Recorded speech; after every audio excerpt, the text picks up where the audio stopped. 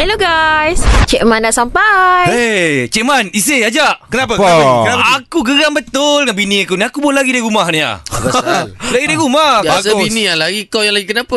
Ni bagus lelaki sejati lagi Ya, rumah. bukan apa nak mengadu kat korang ni lah kan. Apa dia? Bini aku masak lah. Bini saya masak, Cik Man. Masak sedap apa semua atas meja kan. Lepas tu bila dia tanya balik, rupa-rupanya lepas dia masak tu, sebelum masak tu dia tak mandi wajib dulu, Cik Man.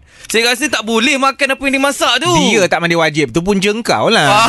Tak, dia kan ada tiap-tiap bulan kan perempuan ada yang ni kan. Jadi saya rasa makanan tu macam tak suci lah sebab dia tak mandi wajib lagi. Lepas tu dia bagi pula suami makan.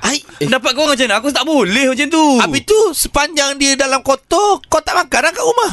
Macam tu ke? Tak adalah macam tu. Maksudnya lepas dia dah bersih, dia dah boleh bersih dah sekarang ni. Tapi dia tak basuh betul-betul. Macam aku pada pendapat kau okey je. Aku tak ada masalah sangat sebab yang makan suami dia.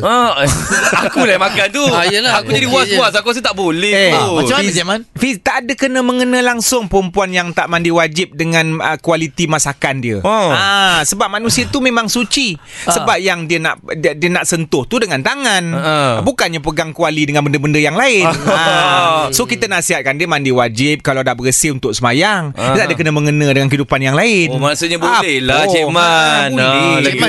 Cik Man ada WhatsApp ni orang hantar kat Suria. Katanya daripada Syakila Khairiri. Dia kata, Cik Man, apa hukumnya kalau suami makan masakan saya tapi dia pun tak mandi lagi? Terima kasih kerana dengarkan Cik Man di Tim Pagi Suria.